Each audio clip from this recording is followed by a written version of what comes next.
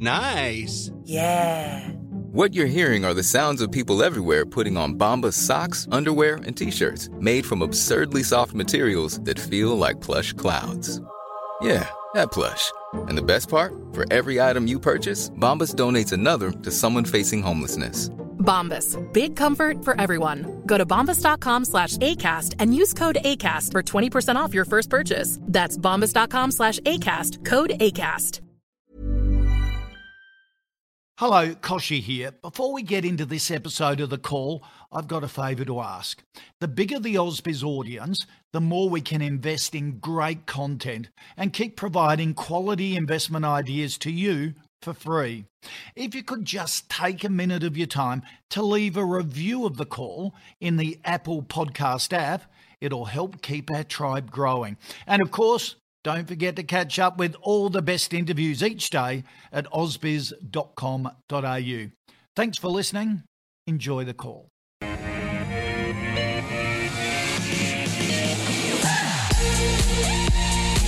G'day everyone, welcome to the Wednesday edition of The Call. 10 stocks, 60 minutes. We put them to two panellists, expert panellists, for their adjudication, and it's always incredibly informative, a lot of fun as well. We've got a lot to get through to today, and also two terrific experts joining us. Always have a lot to say, which I love.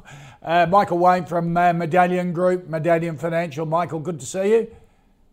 Thanks for having me again, Koshy. Looking forward to a good show. Yeah. Always love having you on, along with Andrew Page, your usual sparring partner from Strawman. Andrew, how are things going? How's the Strawman Club going? Yeah, g'day guys. Going well. We've had a pretty busy reporting season, just trying to sort of digest a lot of that in the following weeks. But yeah, things are going well. Yeah, for those who haven't been on Strawman, it's worth a look.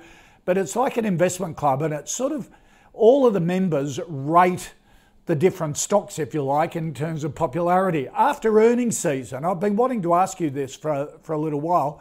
Have you seen much of a change in the rankings on Strawman? We have, but part of that is due to we made a transition to a private club, and so there's been a little bit of a reordering in the rankings just due to, because we're only sort of looking at our paid members at this point in time. That being said, we have seen a little bit of an adjustment as well. So, things like Pointera doing very well for us, very highly ranked, and Virus Suite's also way up there as well. So it tends to be a bit of a bias towards small cap, and probably it's fair to say tech and a growth bent as well. But yeah, so far so good. We're off to a pretty strong start. Yeah, excellent. All right, let's get into some stocks now. I choose the stock of the day, and if you don't need a reminder about lithium and its role in our future, you only need to look at Pilbara Minerals' share price today. It is on a tear after the company reported strong bids and participation at its lithium spodumene concentrate digital auction. This is where they put their products online up for grabs. It has been, Michael Wayne from Medallion, a sensational performer, hasn't it? What does this auction tell you about the stock, and does it increase its investment potential? Look, it just tells you, I think, that whatever this company is extracting from the ground is highly sought after in this environment that we live in at the moment. Basically, it's a trading and sales platform that the company's set up probably 6 months ago now. They had their first auction about 3 months ago, and they had bids ranging from about $700 a dry metric ton all the way up to $1,250 a dry metric ton. That was 3 months ago, as I touched upon. The most recent raising, or the most recent sales, was selling at above sort of $2,000 a metric ton. So demand is very, very high for this commodity at the moment. Lithium prices have been doing very, very well, and Pilbara Minerals has been the best performer across the board in that space. We've had clients in Galaxy before it was acquired or merged with Orocobre, but Pilbara has probably been the best of the bunch. But by and large, we expect that long-term thematic to continue to play out. In the short term, there seems to be very, very strong demand, particularly from companies in China who are basically mopping up these shipments before it reaches any open markets. So good place to be if you're Pilbara. They're in a very good sweet spot at the moment. But as always with these commodities, you've got to keep an eye on those underlying commodity prices, because as we've seen with iron ore in the last few weeks, things can take a turn for the worse pretty quickly. But at this stage, the future's looking pretty optimistic and pretty bright. Would you be buying at these levels? It's difficult.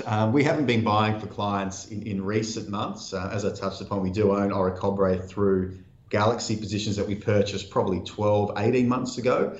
At this point, we're probably a little bit cautious. We're holders, but we're not out and out buyers. On any significant pullback, we'll definitely have a look at it though. Right. Okay. So it would be a hold if you're in it, but just 2 weeks if it's new investment money. Andrew, it's pretty nifty initiative, wasn't it, of these guys? They've actually put on an online shop for their products and saying, okay, we will try and command the pricing on a spot basis. Now, that works well when things are going up and down. It can do it pretty short term rather than long term contracts. So it's a bit of a really inventive initiative. Yeah, it is. And it seems to be working really, really well so far, as Michael was alluding to. So Pilbara has been, trying to develop, it's got this, I'm going to try and pronounce this correctly, Pilgangoora project over in WA. So like any big project, it's cost millions and millions and millions. But they seem to have got a really good asset there. In recent years, the sales from that have just been accelerating super, super fast, which is really great. As Michael pointed out too, we've had some supportive pricing recently, which is really good. The company's also come out not too long ago and upgraded the resource estimate of that mine. I think it was a 40% increase. Wow. in their known resources there as well. So things are really just sort of lining up for these guys. One of the concerns I often talk about whenever miners come out is this supply-demand thematic. And you can have a situation where demand increases very rapidly in the short term. That can have a great impact on prices. But then there is a supply side response. What's interesting about lithium at the moment is that I saw a report, I think it was from Macquarie not too long ago, saying that even when you factor in a lot of the new supply that may come on, there's still going to be a bit of a demand supply imbalance there as well, which is just very supportive of prices. And whenever that situation is in play, these guys are just going to mint it. So look, at this point in time, they're still not making profit, but in terms of their sales, they're on a price to sales of 40 for a miner. That seems exceptionally high. Although what you need to note here is that they look as though they're just past this break-even point. So looking at some of the consensus guidance I saw this morning, they're calling for about an 8 cent per share profit in the next couple of years. So that puts them on a P on today's prices of about 31, which doesn't seem too onerous. So it's a very interesting spot, good quality assets, good thematic. As Michael said, you've got to watch those commodity prices, probably a little bit on the XE side at this point in time, but yeah, credit where it's due. Pilbara's done a great job. Okay, so you'd be on a hold as well? Yeah. Okay, all right. Gee, those lithium producers having a field day at the moment. Long may it last for them. All right, let's get into the stocks that you want the panel to take a look at. Oliver wants a view on Evolve Education. They're in the childcare, early childhood education business.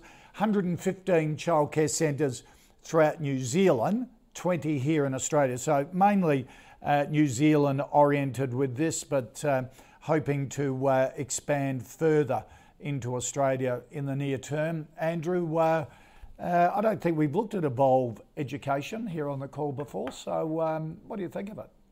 Yeah, it wasn't familiar to me, but you're right. So very strong New Zealand presence, trying to expand their presence here in Australia. I think they bought about 10 centres recently just in the first half of this year. But look, obviously it's been very tough for them, very much impacted by COVID. In fact, we're seeing just in recent years, revenue's down about 80% since 2018. So certainly doing it pretty tough. And they've withdrawn guidance for the current year just because of all of the uncertainty. So They are, so you have to sort of look through all of that, of course. And the company's basically sort of said, look, we're expecting an EBITDA, an operating profit before depreciation, amortization, interest and tax, of around 24 million in FY22, assuming that COVID's largely sort of behind us at that stage. It's still about a third less than last year, but when you look at the share price, shares are only on about 5 times that at present. So it is ostensibly cheap. That being said, I am naturally cautious of this sector.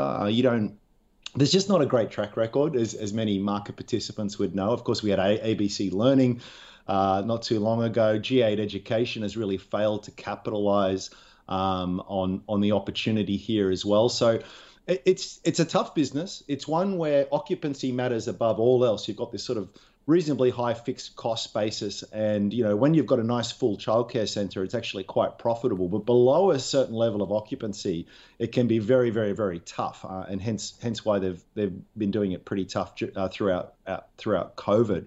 And it's also a business where there's not much organic growth in an individual childcare centre. Yes, you can try and get those occupancy levels up, and yes, you can put fee increases through, but the real growth engine here does tend to be through acquisitions. And as I said, it's on one hand, it's an appealing model.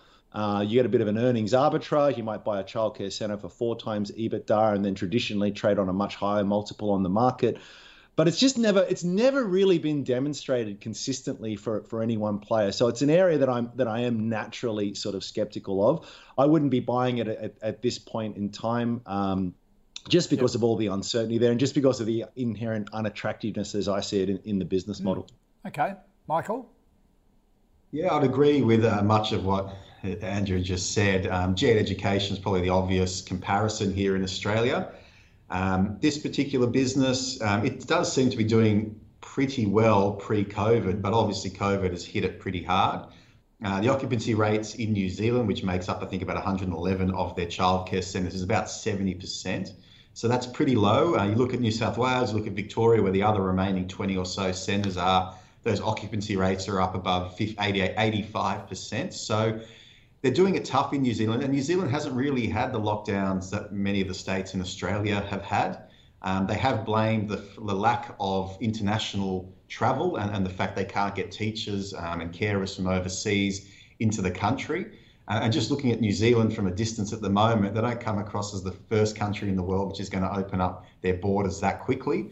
So that might drag on this company for some time, those capacity constraints. But then to all the points that Andrew mentioned, once you pick up a lot of that low-hanging fruit, you pay low multiples for those businesses, it becomes incrementally harder to find value in new purchases. So you've got to be careful and monitor things like debt levels to make sure that they're getting the return on invested capital that they need to cover those debts. So from my standpoint, although there definitely are synergies to be had, and there are cost reductions to be had in things like support offices and just all around centre purchases, over time it's been shown that many of those scale benefits that you think would be there aren't there. The fact is governments have all sorts of regulations around how many staff members are required per head count of child, etc. So it does become a little bit challenging to extract those benefits that you might think otherwise exist. So for that reason, it's a sell or a no-go from mine. Okay, all right. And next stock, Josh wants a view on Nuix. Josh is saying it seems to have bottomed out after a volatile period and failing to deliver on its prospectus forecasts. Josh, that's understating it. If you missed the thrill of riding roller coasters at Dreamworld during lockdown, as a Nuix shareholder, you would have got the same adrenaline rush by holding stocks in shares in this stock. Down 68% year to date after missing prospectus forecasts. They've got a legal case looming against their CEO.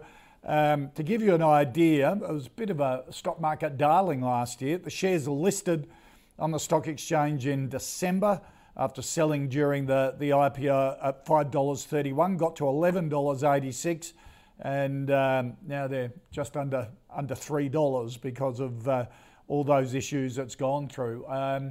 Michael, has Nuix bottomed, and would you be buying at this stage?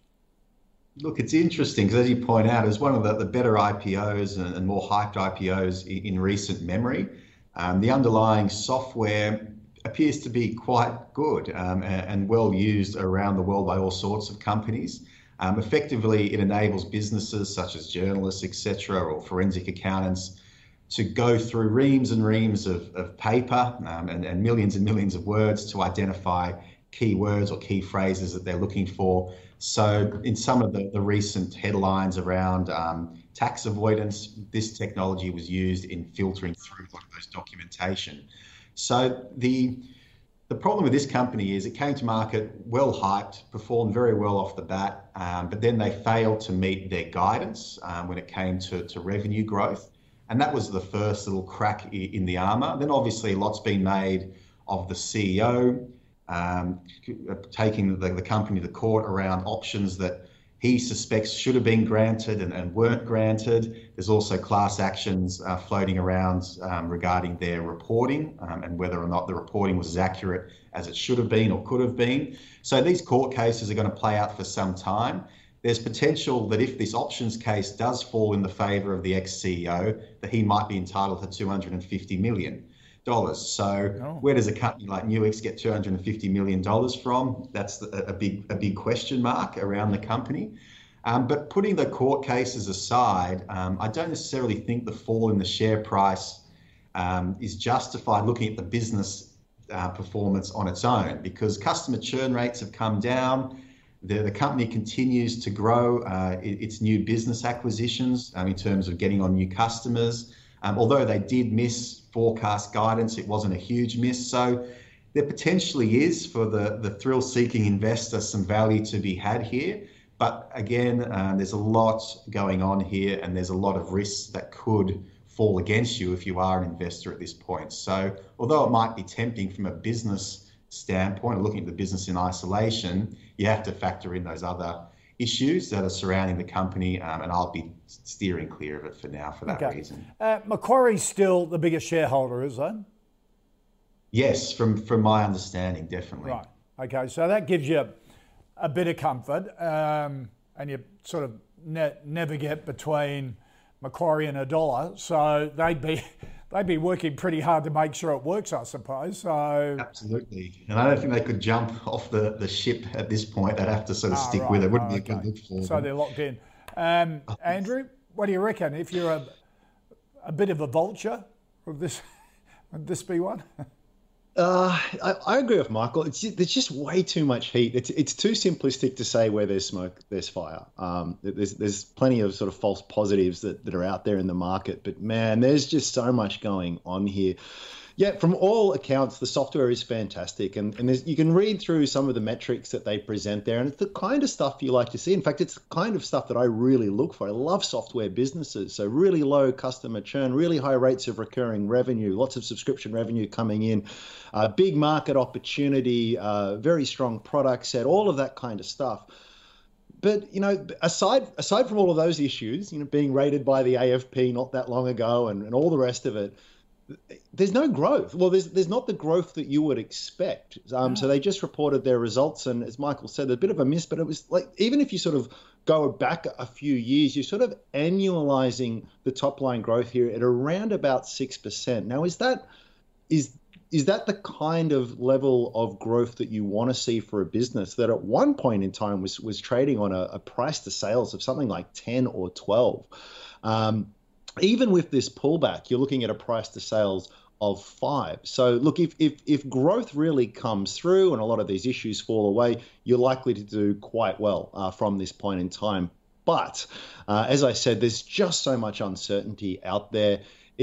For me, I'm the kind of investor that's happy to forego some of that potential, but invest with more certainty. Yep. So yes, when if a lot of these issues sort of clarify favorably, the share price will react pretty quickly, and you'll have to buy it at a higher price, but you will be buying with much higher certainty. Whereas at this point, perhaps things don't go as well, and perhaps things get a lot worse. And we've seen lots of examples of that, where companies have a few stumbles, there's a few issues hanging around them, and it just goes from bad to worse. So for me, it's a hard pass. And also, once you lose the confidence of the investment markets. Even though you turn around, there's still a lag before they start trusting again too, isn't it? Which we see time and time again, which you've got to keep into account. All right, let's go for something a bit more subdued now. Simeon wants a view on Bank of Queensland. So we go from UX to Bank of Queensland. Keen on the experts' views from Simeon, and not only on Bank of Queensland, but the financial sector in general. Management decks are being cleared. Technology seems to be sound. Andrew, what do you think of Bank of Queensland? Look, it's a very fine business. It's hard to be too critical of them, but it's also... Whenever you say it seems a very fine business, you know a butt is coming after it. There's a butt coming. I mean, you know, they are operating... They're a very mature business in a very mature market, competing with very, very big entrenched players, with some of them arguably the big four with some structural advantages there as well. There's not much growth there. I mean, dividend has been falling, even sort of pre-COVID as well. In FY19, it was the dividend was about the same as it was in FY14. So, yeah, very so far reliable sort of cash flows and a good sort of dividend that's coming through there. But there is no growth. So, you know, if things sort of continue ahead at pace, you could probably get a reasonably decent yield, about 5% or so. Throw in some franking credits, it's not bad. But without much growth, that's kind of the return you're sort of looking at, sort of that upper single digits, which for a lot of people, particularly income-focused people, might be perfectly adequate. They've also got some interesting initiatives. You know, their relationship with Virgin Money. They recently acquired ME Bank. Or MeBank,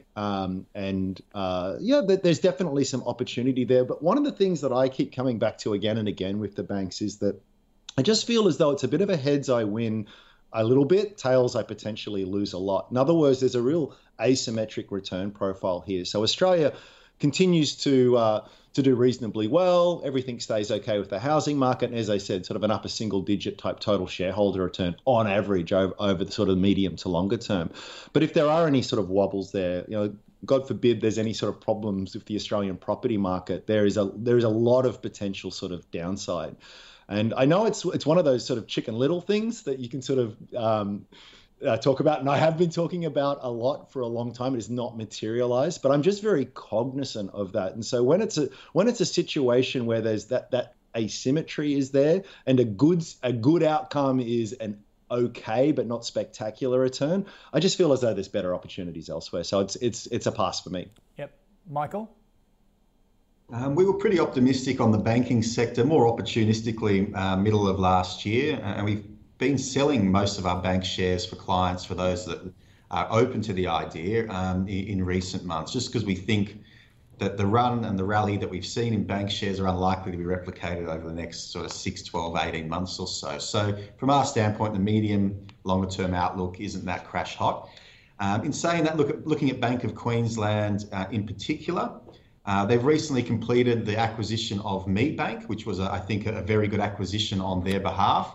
That's going to be EPS accretive, or it looks like being EPS accretive for them. The fact is, ME Bank is all basically funded from term deposits. So once you incorporate that into a bigger regional bank, that allows them to provide more competitive rates, but also boost up some of those net interest margins. So I think that was very well done for them. As Andrew touched upon, their technology seems to be quite good. And interestingly, in the last sort of 6, 12 months or so, the regional banks, Bendigo Bank, Bank of Queensland, have been winning market share away from some of the larger banks. And that can be seen as a good thing, because in the short term, it likely boosts up their profitability relative to the big four banks. But from the long-term standpoint, I'm not sure if that's such a good thing. Often it's better to be counter-cyclical. So you look to win market share when times are tough. That way you're in a pretty good position for when you get the big upswing in housing prices, for instance. Whereas if you're winning market share now, you're coming in at a pretty high point in the housing cycle, you would have to think. So I'm a little bit torn. In the short term, it might do okay. From a medium, longer term perspective, we prefer other businesses. Bank of Queensland being mainly geographically exposed to Queensland in a pretty favourable position, whereby they're not in lockdowns while the rest of the country is. And they've got a big exposure to mortgages, less so to things like business loans and personal loans. So It's not a bad opportunity, but we just feel as though that there are better sectors, better businesses in the market to be looking at.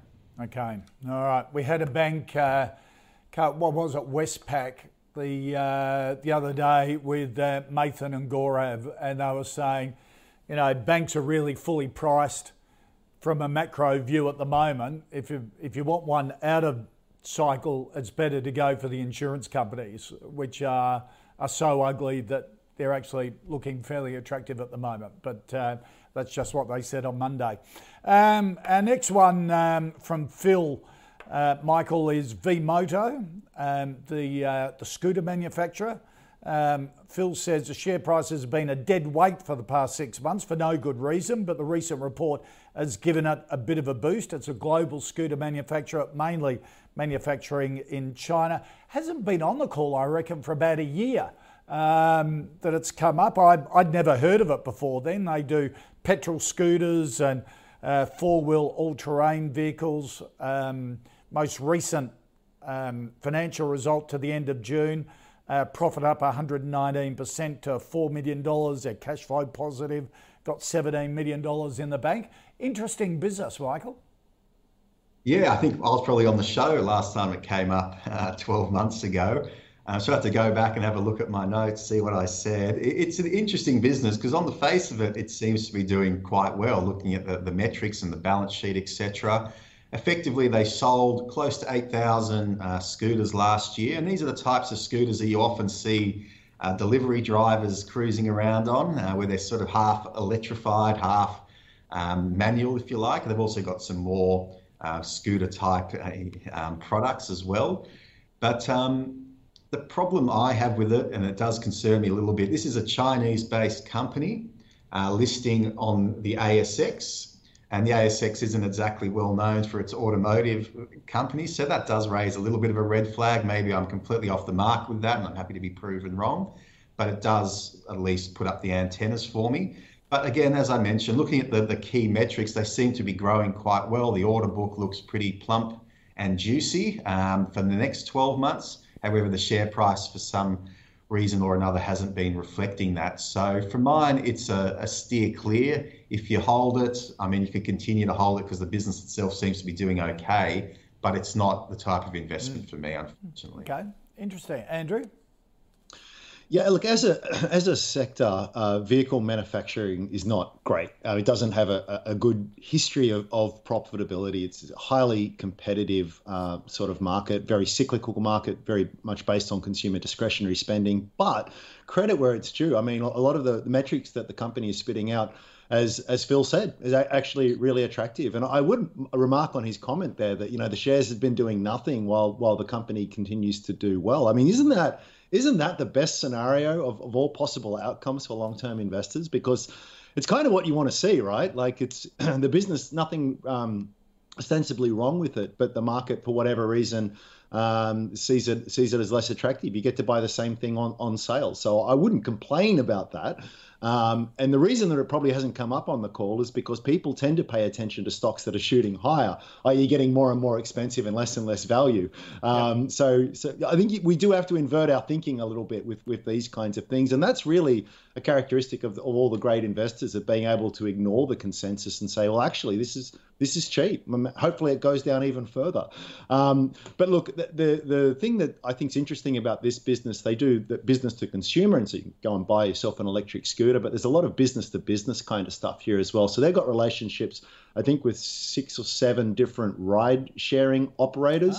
Right. So it's kind of those things where you can get your smartphone out and hire an electric scooter and whiz around town for a little bit. They also have a lot of relationships with food delivery companies, parcel delivery companies as well. And there's just some attractive economics around these vehicles. So they reckon that they're outselling their nearest competitor. There's really good traction there. There's a lot of interesting things to sort of say for it. So the consensus forecast, having a look at that, it's actually calling for a doubling of per share earnings by FY23, and you're paying a price earnings ratio of 27 for that, which doesn't seem that expensive at the current price. So notwithstanding some of those concerns and just the general unappealing in general nature of this industry, it does look reasonably interesting. It's a bit outside of my wheelhouse, and I need to do a lot more research on it. So I'd probably sort of say hold at this point in time, but I can see why people like it. It's actually ranked reasonably well on Strawman, and the average price target there is actually about, I want to say about 40% higher than the current market price. So the people who see the long-term value feel as though it's pretty cheap, but it's not one for me. All right. There you go, Phil. Watch this space. Now, Stephen wants a view on Adairs, and he's called out one Andrew Page on this as well. Throwing a bit of shade. I love that, Stephen. I know Andrew Page is a retail bear and skeptic. That could be a bit unfair. I want to ask him and Michael's views on Adairs. It seems like an old world retail business which trades on a cheap multiple, but has grown sales consistently over the years and has had rapid growth in its online segments. Andrew Page, what do you have to say for yourself? Well, I should probably clarify a bit of a standpoint here. Stephen's right. Retailers are something I'm, as a general rule, cautious of. Why is that? Well, it's a very competitive industry, typically has pretty low margins, very dependent on consumer discretionary spending, and therefore highly cyclical businesses. So it's a tough space. But when it's done well, it's phenomenal. I mean, look at JB Hi-Fi, look at Temple and Webster. There's some really great exceptions to the rule out there. So it's certainly not a case of never say never. And Adairs are just knocking it out of the park. They have done so well for a retailer does bed linen and homewares and this kind of stuff. They've just done really, really nicely here. They've nearly doubled their sales in the last 5 years. Per share earnings up almost 150% at the same time. And by the way, all the while doing that by managing their capital extremely well. There's been no capital raisings or anything like that. Like a lot of retailers, the shift to online has been a really noticeable move here. And these guys have done a lot of work with this sort of omni-channel kind of structure that they're going with here. So they're pretty well positioned for it. They've now got over a third of their sales are online. They've also got this really cool membership model, paid membership model, gives you free delivery and a few other benefits. People who belong to the Linen Lover membership club, there's almost 1 million of them, and they account for about 80% of sales.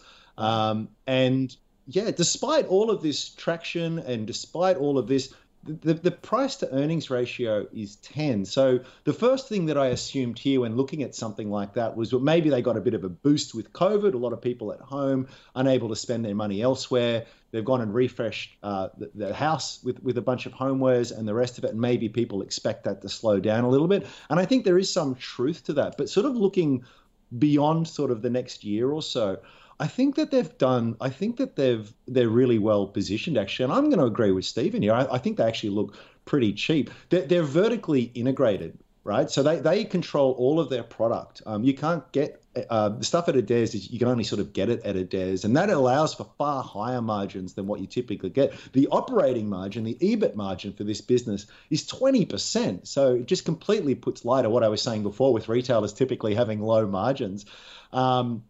So look, I actually think it ranks pretty well on Strawman. I think comparatively next to similar retailers or retailers experiencing similar kind of growth and have made similar investments in their growth, I actually think it looks really interesting. So I don't own, and I would need to do more research, but I would put it as a cautious buy, perhaps, just based on the look that I've had this morning. I think it's interesting. Yeah, 1 million customers, that's a really healthy tribe, isn't it? That account for 80% of your sales. That is quintessential, the business model these days, Michael, isn't it? Is building a tribe, connecting with them digitally and owning them.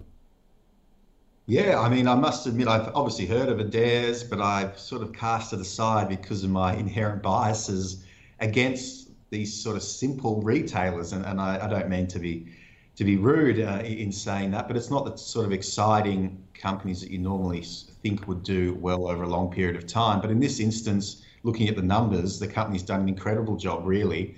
And looking at its peers, it's very, very cheap relative to those peers. So if you are looking for a retailer with a large online presence, this is certainly one that's worth looking into from my standpoint. Andrew sort of talked through many of the strong numbers that they've got. 20% EBIT margins, 66% gross margins. They're as good as many tech businesses out there. So there's definitely a lot to like. Their same-store sales growth has been very strong despite the impacts of COVID.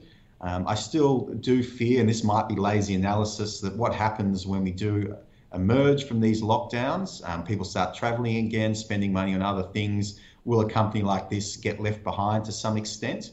It's also worth keeping an eye on their margins going forward. Management did flag rising costs amongst some of their suppliers, also increased in freight charges, etc. as well. There's been a bit of an impact on the company, and they expect those to continue to remain a little bit of a headwind. But by and large, they've got great customer loyalty. They've got very good margins. They're generating almost 50% of their sales in terms of volume is coming online. People are still spending bigger amounts on each basket size in store, but over time that is shifting, and their online presence and their online contribution is becoming greater and greater, which will continue to help their margins, you would think, over time. So from mine, I'm happy to give it a tentative buy, but in saying that, I don't own it, and none of our clients own it, but it's definitely one do a bit more work on. There you go, Stephen. You've flushed the biases out of Andrew Page. There you go, and supported by Michael Wade. All right, let's recap our first 5 stocks, including our stock of the day. Pilbara Minerals, hold from both. Evolve Education, no. Nuix, a no. Bank of Queensland, no. Vmoto, hold if you've got it. Certainly Andrew's put it on his watch list, and Adairs, a yes from both of them. Here at the call, we've been tracking our own fantasy portfolio thanks to our partner NabTrade. Any stocks like Adairs that get 2 thumbs up from our experts goes into the calls portfolio. Down about 0.5% for the week, up over 1% for the month, and since the 1st of July this year, up almost 5% since inception, since the 1st of July 2020. It's up almost 42%. Some of the stocks recently added: Cluey, PWR Holdings, Resimac, Deterra Royalties and PointsBet. Some of the stocks removed: Medical Developments, Rio Tinto, Raise and Energy One. You can see all the stocks in the calls portfolio at ausbiz.co/portfolio. All right, next stock, Michael. Will wants a view on IDT Australia. Will says, off the back of recent news, it's competing with CSL for the manufacturing of mRNA vaccine facilities here in Melbourne. Would like to know if the share price is starting to price in future contracts. Interesting business because it is in vaccine development. It's sort of a mini CSL, isn't it, Michael? And the Australian government has sort of put it on hold or put it in reserve to start producing vaccines. What do you think of IDT? Yeah, look, it's come out of the left field, I suppose, in getting this contract with the government. But the caveat, I suppose, in this situation, and something investors need to be conscious and cautious of, is that there's an exclusivity period whereby they can only produce and sell to the Australian government when the Australian government calls upon them to do so. So there's no guarantee that if this round of vaccinations is effective and efficient, that down the track the government's going to need this particular business to produce the mRNA vaccines. So from my standpoint, it's a binary type of outcome. Yes, if COVID does blow up again and we require more and more vaccines, this company will do very well off that environment. But if things aren't as bad as that, then something like IDT Australia will probably struggle. So a lot of positivity is probably embedded in the price. There's a lot of optimism probably in the price, and for that reason, I'll be careful and cautious and probably sell with a view to locking in those profits. Okay. Andrew? Yeah, so I wasn't familiar with it. I spent a bit of time looking at it. It's one of those businesses that the more you sort of dig into, the more questions you've got. I'm not necessarily a bad thing, but I just sort of preface my comments with that because the devil is always in the detail. The interesting thing that caught my eye is that as a country, we're extraordinarily dependent on overseas manufacturers of pharmaceutical products. About 90% of those things are imported. So there's probably a very sound strategic reason for Australia to have more of its pharmaceutical manufacturing based onshore. We know how valuable that could have been had we had mRNA vaccine manufacturing facilities in place when COVID had hit. So, look, it has helped shine a spotlight on that. As Michael said, though, how does this all sort of play out? Does CSL end up winning more of the manufacturing contracts here? Is it IDT? What are the financials like? Even if they do win, maybe it's out there. I couldn't find it in the brief look that I had as to what the potential revenue for this is. And so it's very tricky. You look at the longer term history of the business, it's been around for ages actually, but they haven't made a profit since 2009. They returned to profitability last year, but there was a long, cold, dark winter for these guys, just losing money.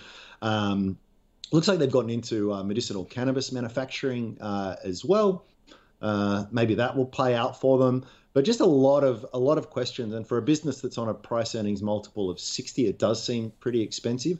That might be a bit of a furphy, though. We know that PE ratios are very simplistic, a nice heuristic, but potentially with, maybe if you're looking at, a strong uplift in profit, that actually could be very cheap. So it's too in the too hard basket for me at this stage. So certainly not in good conscience could I recommend a buy.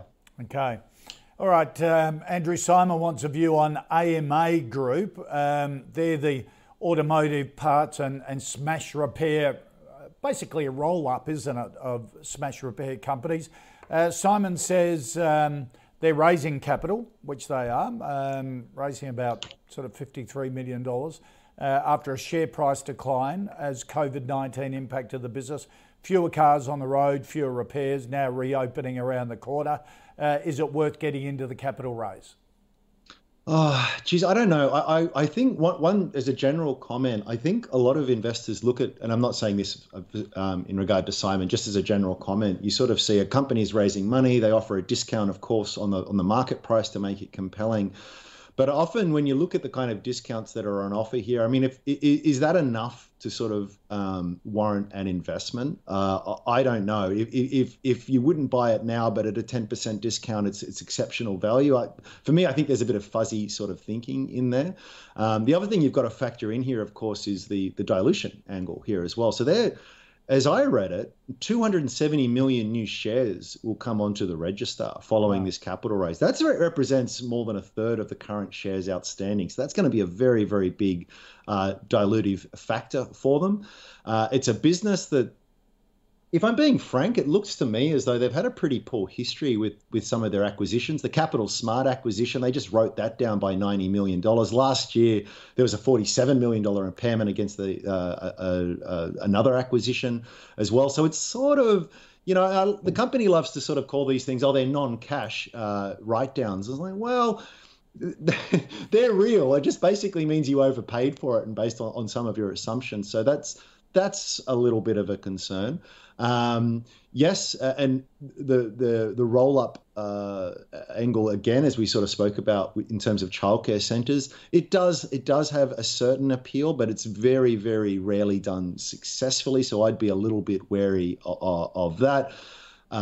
Just having a quick squiz through some of the media articles out there as well. There seem to be talk about where there's smoke, there's fire, and potential red flags here. The chief executive is being sort of questioned. He got a $165,000 short-term bonus recently off a more than $500,000 pay package, despite all the difficulties that the business has been facing. That's probably got a stick in shareholders' craw there a little bit as well. There's a litigation there as well. They're trying to sue their former chief executive. He's trying to counter-sue them as well. They've got something like 80% of their revenues are sourced through insurers as well. Insurers play hardball as well. So that's another thing to be concerned about. And something like, what was it, $3 million in related party transactions with directors in FY21. So it's sort of, I don't know. It just seems like there's a few things there that would make me keep my distance. Okay. Michael? Just to be brief, basically, this company is one that's experiencing declining margins, declining return on equity. Gearing had been increasing over sort of a 10-year period gradually. Obviously, COVID's been a challenging environment because no one's been driving around and the volumes have taken a little bit of a fall when it comes to repairs. But there's also pressure on pricing. There's been increased costs associated with the technologies involved with new vehicles. So this company has been doing it a little bit tough. And I think I flagged with this company when I was asked about it last time on this program, that the balance sheet was looking very messy, hence why they've now had to go out and conduct this capital raising. And ideally, you want to be raising capital when the share price is doing well and the company's valuation is expensive, rather than sort of a last resort capital raising when you're forced to offer a large discount to entice people to take up that raising. So for that reason, there's a few things going on and it's a sell from mine. Okay. All right. Next stock that Adrian wants a view on, Michael, is, again, another recent listing only in December last year. Mass Group, an Australian construction, basically civil engineering business, focusing on infrastructure, mining and other assets like that. What do you think of Mass Group? Look, it seems to be an interesting new listing. The company's been around for a lot longer than the recent listing date. Effectively, there's many different divisions to this company. The main one is basically leasing out construction equipment and machinery to companies for large construction projects, whether they be a new highway or a new mine or just any construction in general. So they operate, I think, with 850 employees, over 400 machines. The business is garnering some interest from some well-known fund managers, such as WAM Research, for instance, has been one of the early investors in this company. So they continue to do quite well. There's also a property development arm to the company, believe it or not. So they are quite vertically integrated in that sense. And the property arm's actually been the best performing division. Although it's not the biggest division in terms of revenue generated, the margins are the highest. You'd have to think that over time that the property side of the business probably won't continue to do as well when the conditions aren't as favourable. But to date, they seem to be progressing quite nicely. Earnings continue to grow quite well. So from our standpoint, it's one to keep an eye on. It's a hold. It's not a buy because I haven't done enough work and haven't done enough research on it. But it seems like an interesting company in the construction space. Andrew? Yeah, really interesting business. The founder, Wes Mars, is just a really impressive person in his 20s. I think he started the business with a Bobcat and a tip truck back in 2002. Now, as Michael said, 400 different machines and 850 employees. So, I always find it very attractive when you have someone who's still on board, still a significant shareholder, and obvious demonstrable skill in growing a business exceptionally well over that period of time. The move into property was a bit of an odd one for mine, but as Michael said, that seems to have been paying off early on.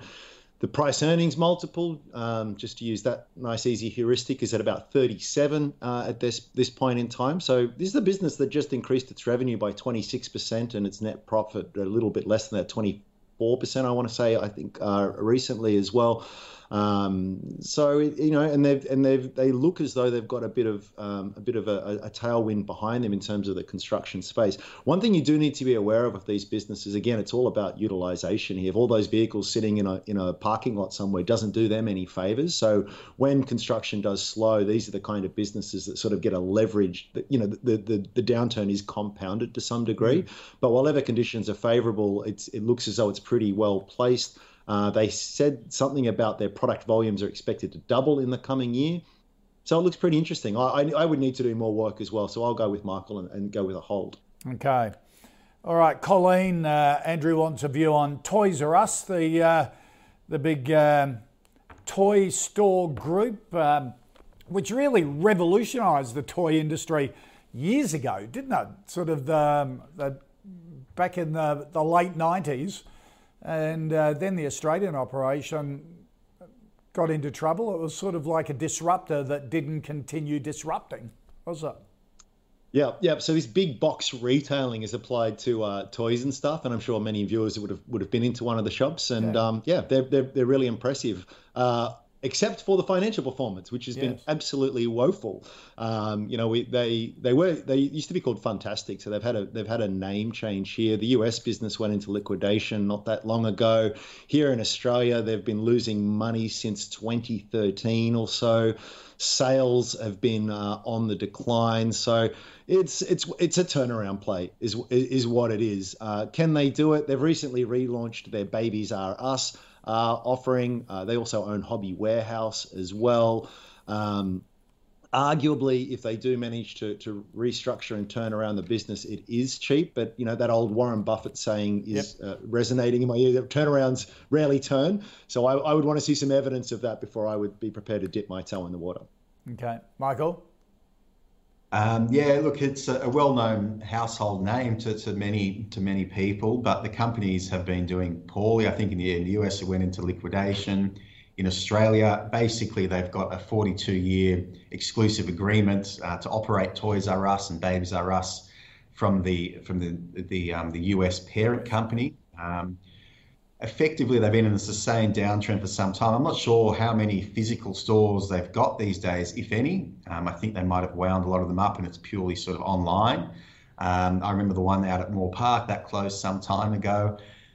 So the whole thing for them is to really get the revenue up again, get the basket sizes up, the active customers up. And in the last sort of couple of years or so, that's definitely been happening, but they need a lot more of that, and the pickup is coming off a very low base. I mean, revenue's around $9 million these days, so there's still a long way to go to get back to the heady days that it once was at. So from my standpoint, it's a no-go, very, very high risk and very early stage turnaround. Okay. All right, and our final stock, Will wants a view on HomeCo Daily, the real estate investment trust. Quite, Michael, really entrepreneurial real estate investment trust, these guys, isn't it? They're in that big box retail area again. They're raising more money to buy some Dan Murphy's stores and some Hungry Jack's and HomeCo homeware centres around the place. They're really active. Yeah, it's an amazing success story, really. It's emerged very quickly in a short space of time. I remember the listing just like yesterday. I'm not sure exactly how long ago it was. It's probably 2, 3, 4 years ago now. It was well backed by a few prominent families here in Australia. We purchased it we purchased not HomeCo Daily Needs, but HomeCo HMC pretty early on. Sorry, I missed that, Koshi. It seems a couple of years in a COVID mindset, but this was listed in November. Yeah, I'm talking about the parent company, which was HomeCo HMC.